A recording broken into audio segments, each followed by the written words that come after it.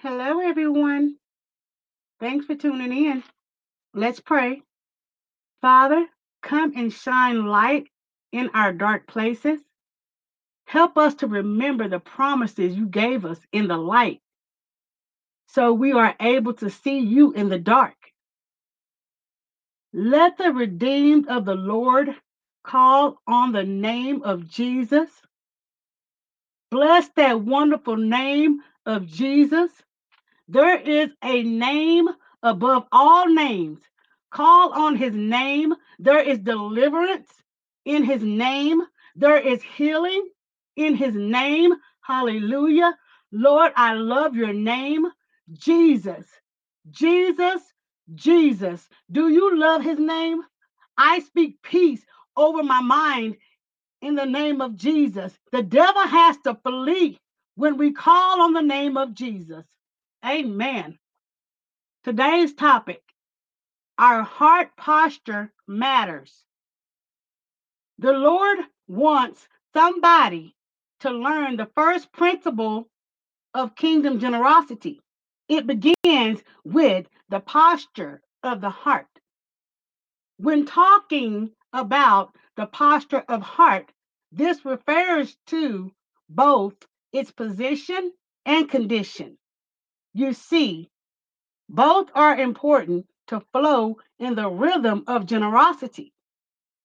Proverbs chapter 3, verse 5 and 6 is an example of heart posture. Trust in the Lord with all your heart and do not lean on your own understanding. In all your ways, acknowledge him, and he will make straight your paths. Everything we do flows from our heart. A wicked heart has no filter or no sense of moral compass. They will do whatever they please without taking responsibility for the pain and hurt they cause others. When a person feels no conviction from sinning against God, with time, a heart can be so hardened that they have no remorse for their actions at all. The less we feel the need to repent and tell God of our sins, the more evil we can become. Someone with a wicked heart will actually find enjoyment in other people's misfortune. Instead of being able to sympathize with the struggles of others, they will find it funny or amusing. Matthew chapter 12, verse 34 clarifies the condition of our hearts matters. You brood of snakes, how could evil men like you speak what is good and right? For whatever is in your heart determines what you say. Worship is one of the most important aspects of the believer's life. It is absolutely essential that one who claims to walk with God worships God. Worship starts from the inside out, offering every part of ourselves as a sacrifice to God cannot be something we do in pretense. This is a heart posture we should have in private as well as public, in our thoughts and actions.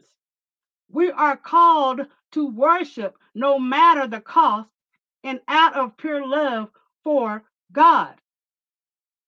Worship is a lifestyle of obedience to God.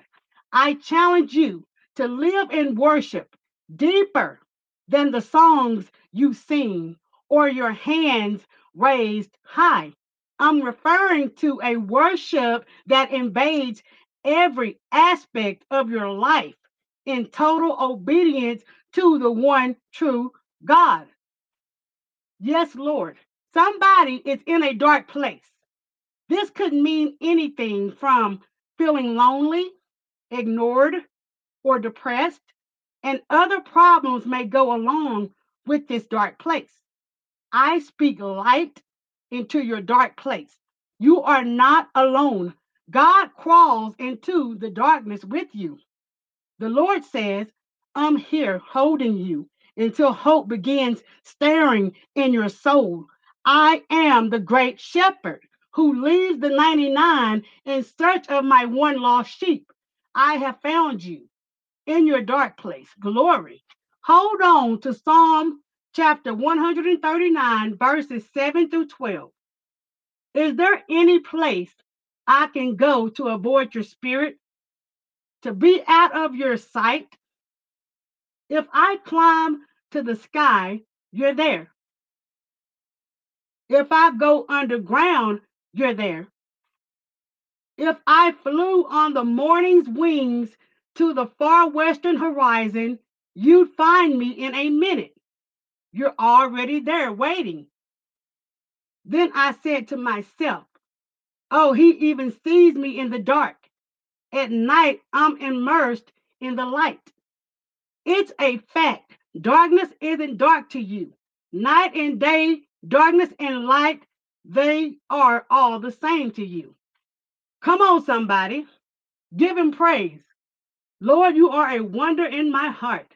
I love you. It's an honor to serve. Lord, with all my heart and soul, I praise your holy name. Hallelujah. Thank you for loving me when I didn't love myself. I have been in a dark place before where the light didn't penetrate and I couldn't see hope. Maybe you have been there before. Our circumstances may be different, but the feelings of despair, loneliness, anguish, hopelessness are the same. My sister, my brother, God does not leave you because you're feeling down or hopeless or desperate. God gently in love exposes your dark places to his marvelous light. And somehow, instead of feeling more pain, anguish, and heartache, God's light reveals his plans to take care of you, to never abandon you, and to give you hope for the future that you dream of. I speak into your dark place as you struggle to see through the heartbreak, the tears, the darkness. I hope you notice that God's promises have been there all along, that the darkness was only hiding them. God never changes. Psalm chapter 33, verse 11 says, the counsel of the Lord stands forever, the plans of his heart to all generations. His word is timeless and his promises are everlasting. Somebody should be glorifying the Lord right now. Bless that wonderful name of Jesus. Tune in live for Wednesday's episode. Have a great day. Remember, Jesus can do anything but fail.